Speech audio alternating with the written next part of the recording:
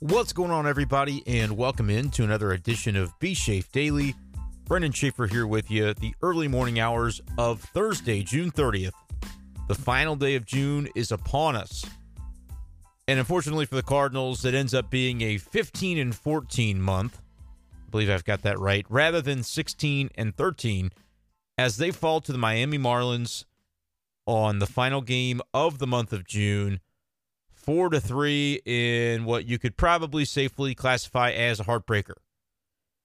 Welcome into the show as we break down a tough loss for St. Louis. Sandy Alcantara was good as always. He did his Sandy Alcantara thing that he always tends to do. Over the last 10 starts for Sandy at this point, he's gone at least 7 innings in each of them. Dating back to May 11th was when that streak began. And tonight he goes all 9 as the Cardinals had an opportunity to take him down to win this game. They scratched and clawed and came up with enough runs to be able to get a lead, scoring in the third and then another couple runs in the 5th inning after they had gone down to Sandy Alcantara. That's not something that you want to do. Andre Pallante giving up a run in the 4th and the 5th to make it 2-1 Marlins. Cardinals strike back in the bottom of the 5th inning. You saw tonight more good contributions offensively from Edmundo Sosa, which is important to see, especially right now with Nolan Gorman. He's not on the injured list. It may end up coming to that, but with the off day tomorrow, you hope that he ends up being okay. He's got a sore hand, and so he's been out of the lineup for a couple of days.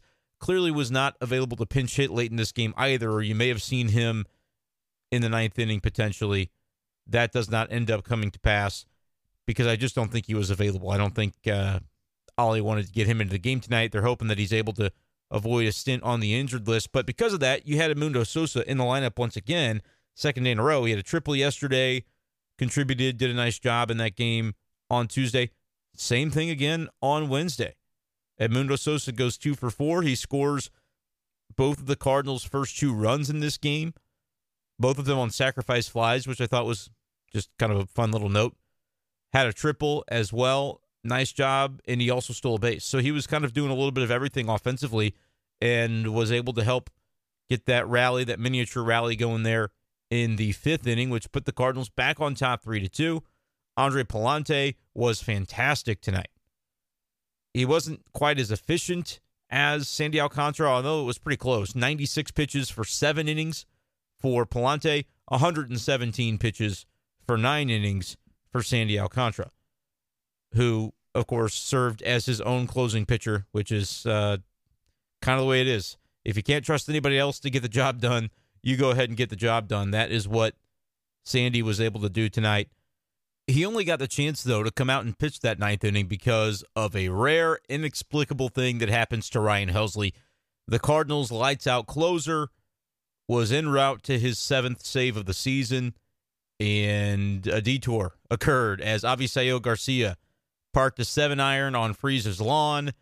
Home run, 2-run shot to give the Marlins the lead there in the 9th inning. First home run allowed by Ryan Helsley all season. He came into tonight with an ERA of 0.30. Finally, on a national scale, people were starting to sing his praises, although when Jeff Passan tweeted out a list of 13 relievers who have been among the best in baseball this season, he spelled his name wrong, Ryan Helsley. So I blame Passan for this one. No, I'm just kidding, but that actually did happen. But yeah, Helsley had been fantastic, and it's just one of those things. One pitch, Ollie said, guy guesses fastball, and he was right. Ball got too much of the plate, and he parked it. Made Ryan Helsley pay for a mistake pitch. That's the way it goes sometimes in this game. It just felt like that wasn't the way this was supposed to end, though. He walks the first batter in the 9th inning, Garrett Cooper, on a 3-2 pitch that I saw Brandon Kiley of 101 ESPN. He tweeted out the video and said, is that a strike? Should that have been a strike? That's basically the game-changing call at that point.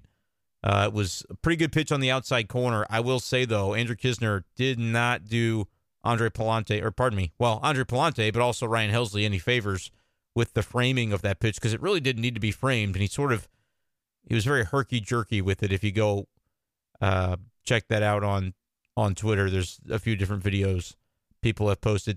It's just, one of those close calls. And you don't really hear me talk too often about umpire stuff. I will when it's relevant to do so.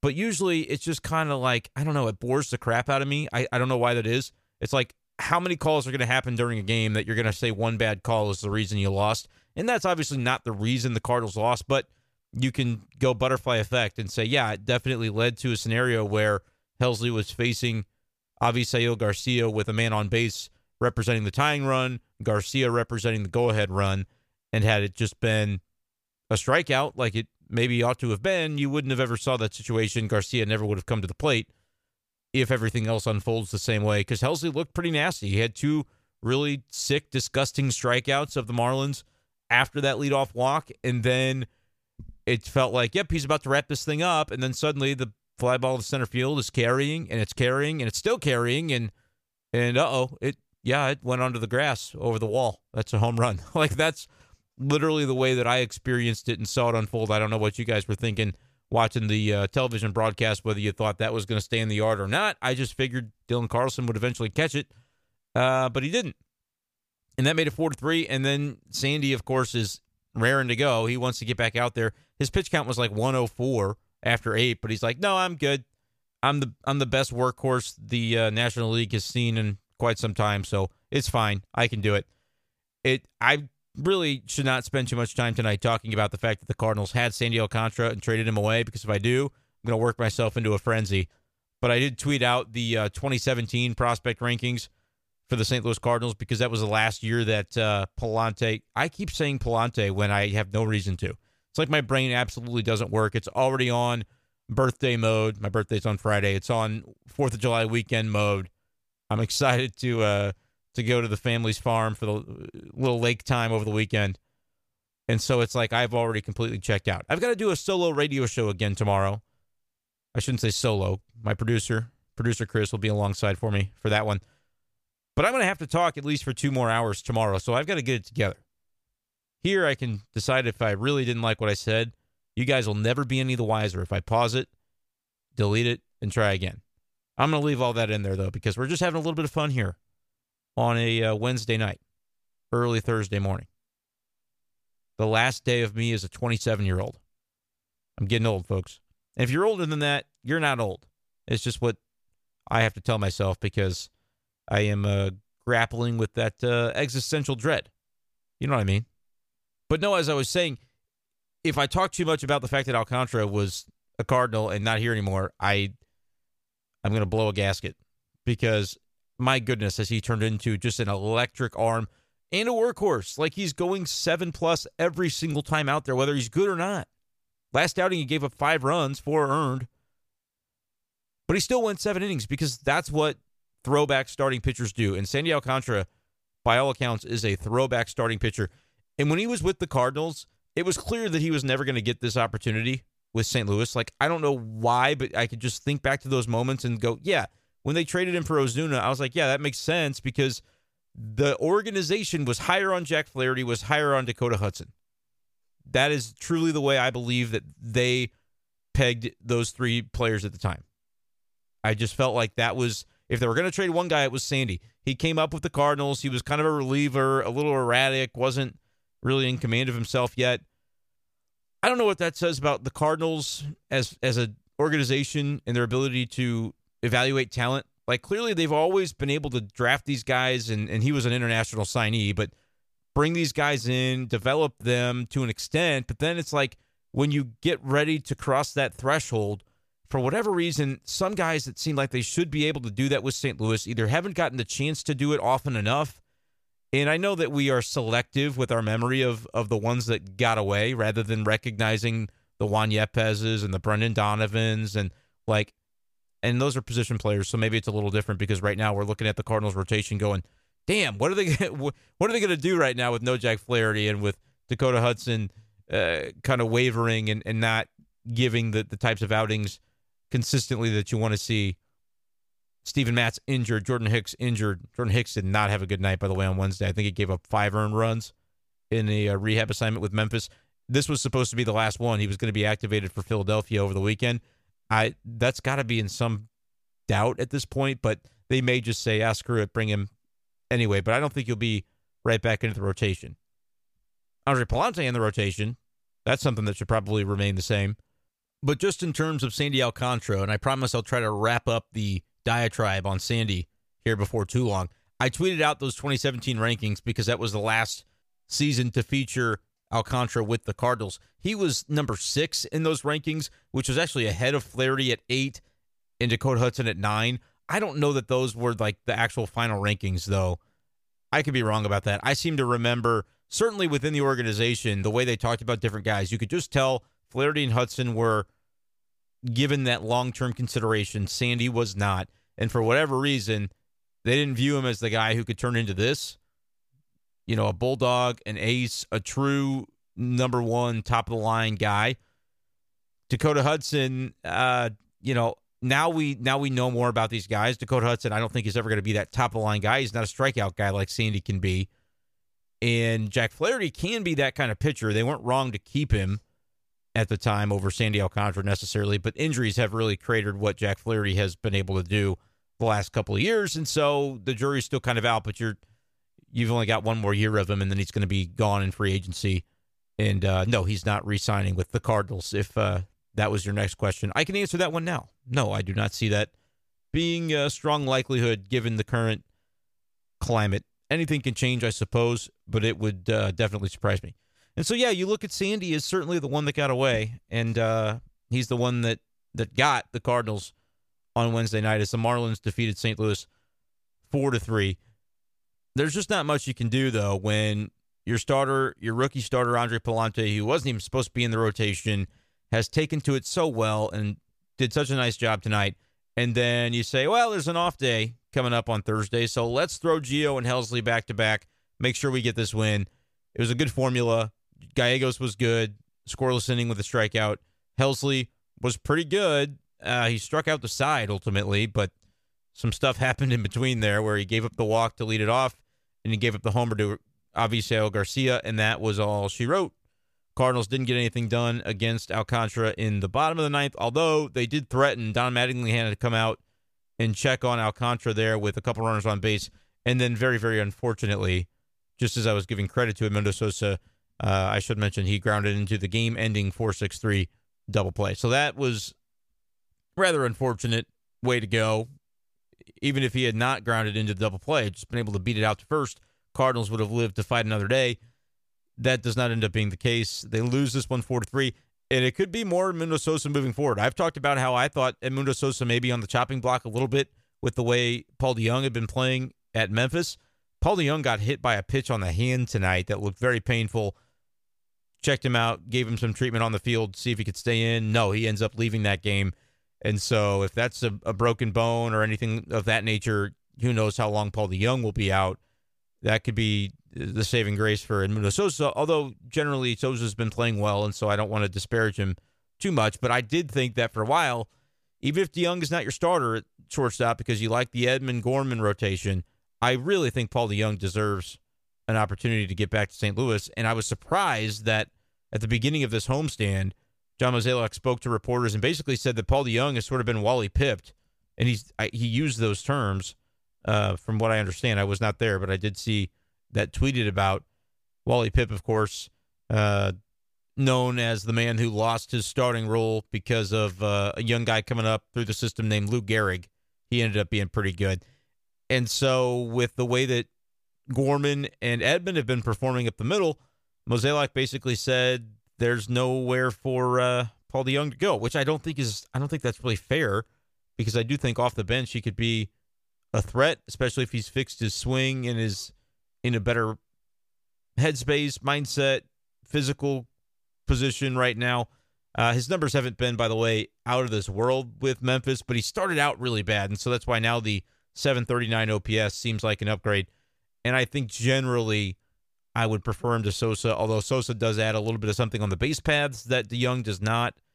And so we'll have to wait and see. But like I said, he could be out for a while with that injury. It's not exactly known yet what his condition is going to be. And so hopefully Paul DeJong's okay, but I honestly would question that. Looked a little bit gnarly seeing the video. Kyle Reese tweeted it out in case you have not gotten the chance to see that, and you want to feel a little bit sad about the state of Paul DeJong. You can go ahead and do so there.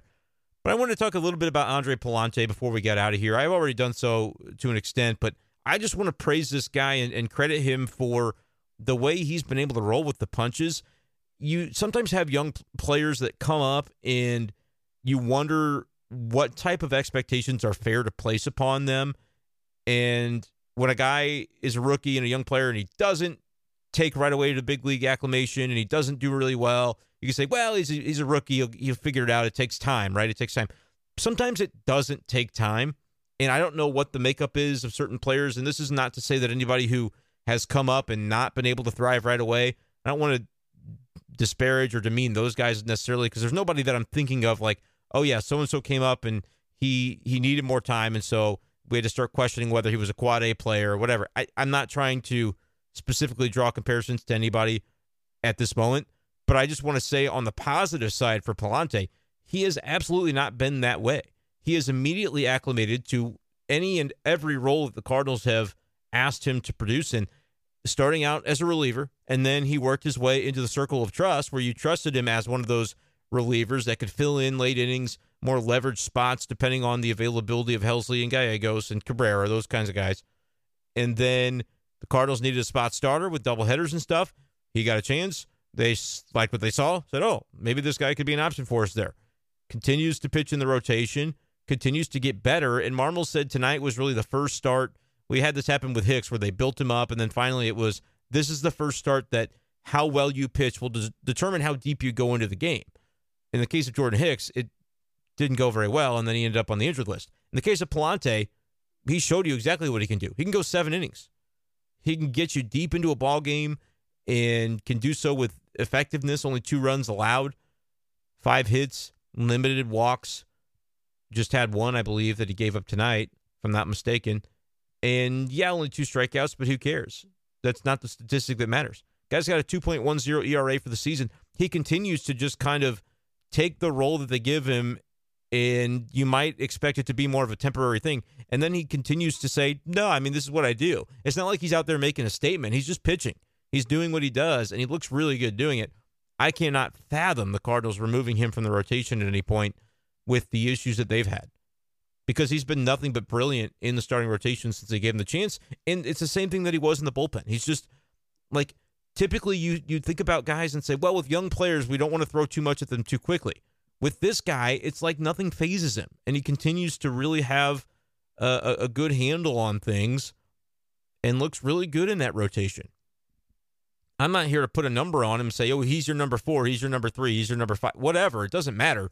Right now, it's just every 5th day, Andre Pallante is giving the Cardinals a legitimate chance to win a baseball game, and that is really all you can ask from a guy who, at the beginning of the season, like a week before the season began, late in spring training, you didn't even know that this guy was going to be on the roster. It was kind of a surprise late addition out of the Cardinals bullpen because they said, hey, he's been too good not to include him and to bring him with us. And so that's what they did, and he's continued to prove them right in every step of the way right now by the way that he's pitching and the way that he's going about his business with the Cardinals. He talked tonight about the fact that scouting reports has been something that's sort of new for him, which I thought was a little bit interesting at the major league level. And it's something that Mad Dog, Mike Maddox, challenged him to do heading into this outing, is to really do your own research on, and not like the Aaron Rodgers version of do your own research. Sorry, little joke there.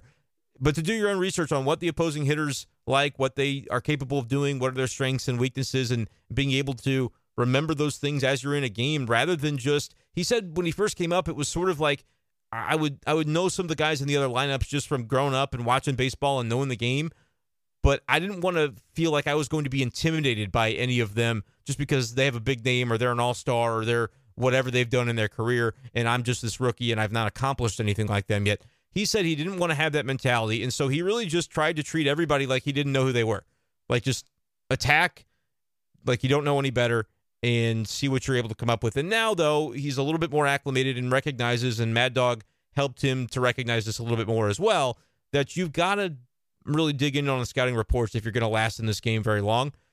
Whether you're a hitter or a pitcher, as a rookie, you might have some success at the beginning, but then the league is going to adjust back to you, and then you have to prove that you can make that next adjustment. And I think for Pallante, that's continuing in the preparation, but Ali praised his preparation tonight, saying that he's a guy that prepares like he's been in the league for several years. Now, maybe that wasn't from a scouting report perspective, or maybe Ollie just doesn't know the degree to which that's beginning to come along for the rookie, 23-year-old Andre Pallante. Maybe Pallante is just really good at faking it till you make it. He's already got the manager convinced that he's a really good preparer. But I think it's genuine because you talk to this guy, and he really does seem to have a good head on his shoulders, and he's got humility about him as well. He said, that's something that I'm not very good at, is diving in and knowing exactly what to do with scouting reports, but it's something that I am working on, is what he said tonight, and I want to get better at it.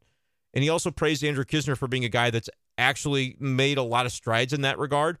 And we've known that for the last couple of years that Kiz has put in a lot of work sitting behind Yadier Molina, trying to get better at those things to where he can command a pitching staff, not the same way that Yadi does, but with some real vigor and with some real ability behind it the way that Yadi does. And so that's something that has become a strength for Andrew Knizner. And Pallante, unprompted, said, yeah, Knizner's ability to know the scouting report, he's got the book on these guys, he knows what he's doing, he's put in the work in that regard. And so that's something that really helps me out on the mound, because I can trust that even if I maybe would not independently inherently think here's the way to go about it with this particular hitter, I can recognize in the moment that, oh, this is what Kiz is calling for, and he knows it because he does have that handle on the scouting report that I am learning as a rookie and trying to get better at. So I thought that was really insightful stuff from Andre Pallante tonight. He pitched really well. It's a shame that he was not able to get the win, but there's nothing he could have done. I mean, you go 7 innings, 96 pitches, that's a season high for him, career high, obviously, in the big leagues since he's a rookie, and hasn't been in the big leagues before this year. And so he did a really nice job.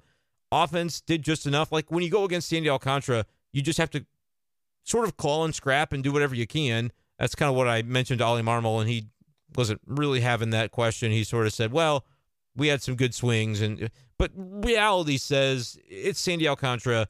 And I don't know if it was just a mentality from Ollie that's just like, we know Sandy Alcantara, like he was in our organization. Not to say that they don't think he's as good as he is, but it's like they don't want to put him on this pedestal because they believe that they should be able to hit this guy. But let's be honest, not many people can hit this guy. He's really, really good. He's turned into one of the best pitchers in the game. That's just the reality of it. And so there's no shame in not being able to wallop home runs against Sandy Alcantara. You do have to play a little bit of small ball. The Cardinals did 2 sacrifice flies to score a couple of their runs, well-timed extra base hits to be able to make things happen and get that third run. Ultimately, 3 wasn't enough. You thought it would be with a really good formula of Pallante for 7, allowing only 2, Gio and Helsley. And it's just one of those things. Like, we're not panicking about Ryan Helsley. We're not going to do that. Yes, he should still be an all-star. It's the first home run he gave up all year. His ERA is still 0.88. It's still among one of the best marks in the league. And so there's nothing to worry about when it comes to Ryan Helsley at this point. He'll get a day off, and then I hope to see him in the closer role sometime over the weekend when they take on the Philadelphia Phillies in Philly. It's really nice to be in Philadelphia, the sort of the birthplace of the nation in a lot of ways, on 4th of July weekend. Although the 4th is actually on Monday, and they go to Atlanta for that game on Monday, which is so strange.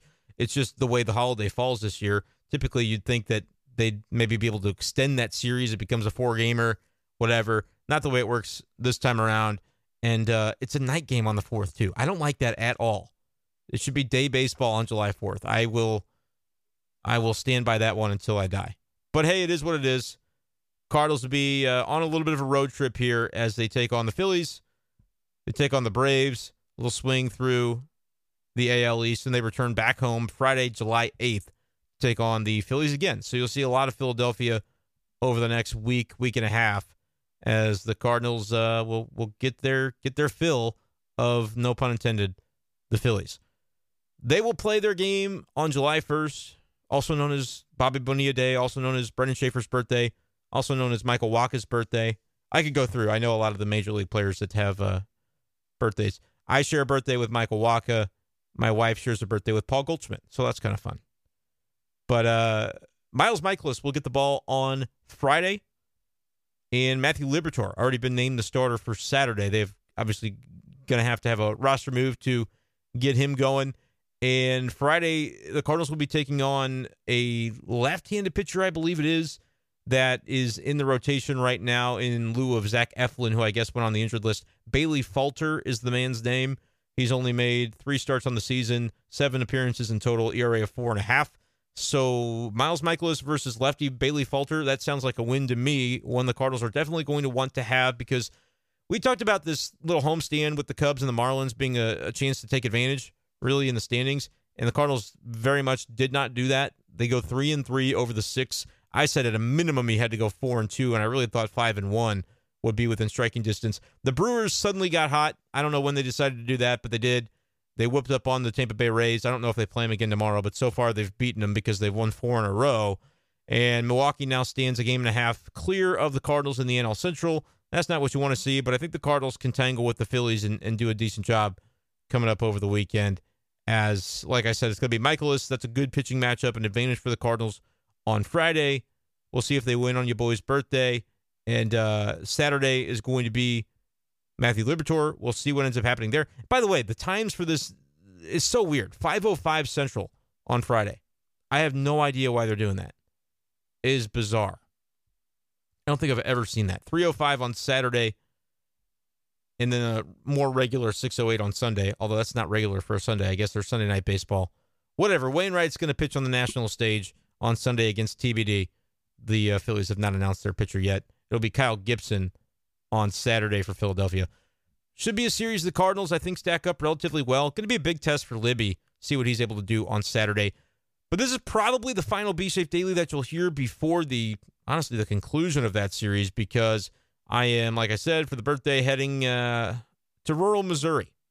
Not bringing my podcasting equipment for that. And I probably won't do a show tomorrow being Thursday, just because there's no game. So there won't be a whole lot of new information.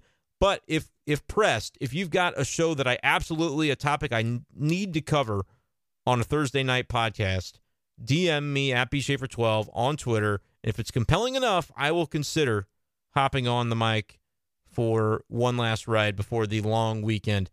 And then Monday is the holiday. Everybody enjoy your 4th of July holiday. I will probably be back Monday night, depending on the alcohol consumption.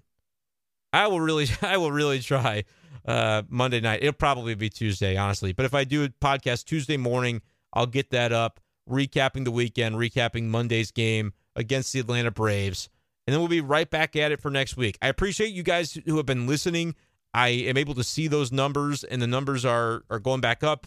I had a period where everything wasn't going on Apple Podcasts for whatever reason, and that was difficult. There was one additional rating on Apple Podcasts, so we're up to 27 now. I appreciate you guys for hopping in if you've done that. And for my birthday, what better present to get me than something that's free, just giving me a rating on B-Shape Daily on Apple Podcasts, if that's where you listen. Spotify, if that's a thing too, but I don't really know if it is. But I've droned on for too long. I appreciate you guys very much. Enjoy the holiday weekend. Be safe. Be happy. Have a good time. Eat some good food. See some fireworks. This is literally my favorite weekend of the year. And honestly, it's one where I don't really go to the ballpark much during this weekend, even when they are at home, just because I like hanging out with family and stuff like that. And we usually go somewhere. And so I'm glad they're on the road this year, because that means I'm not being lazy by skipping out on any baseball games. I appreciate you guys so much, and we'll talk to you next time on B-Shape Daily. Peace.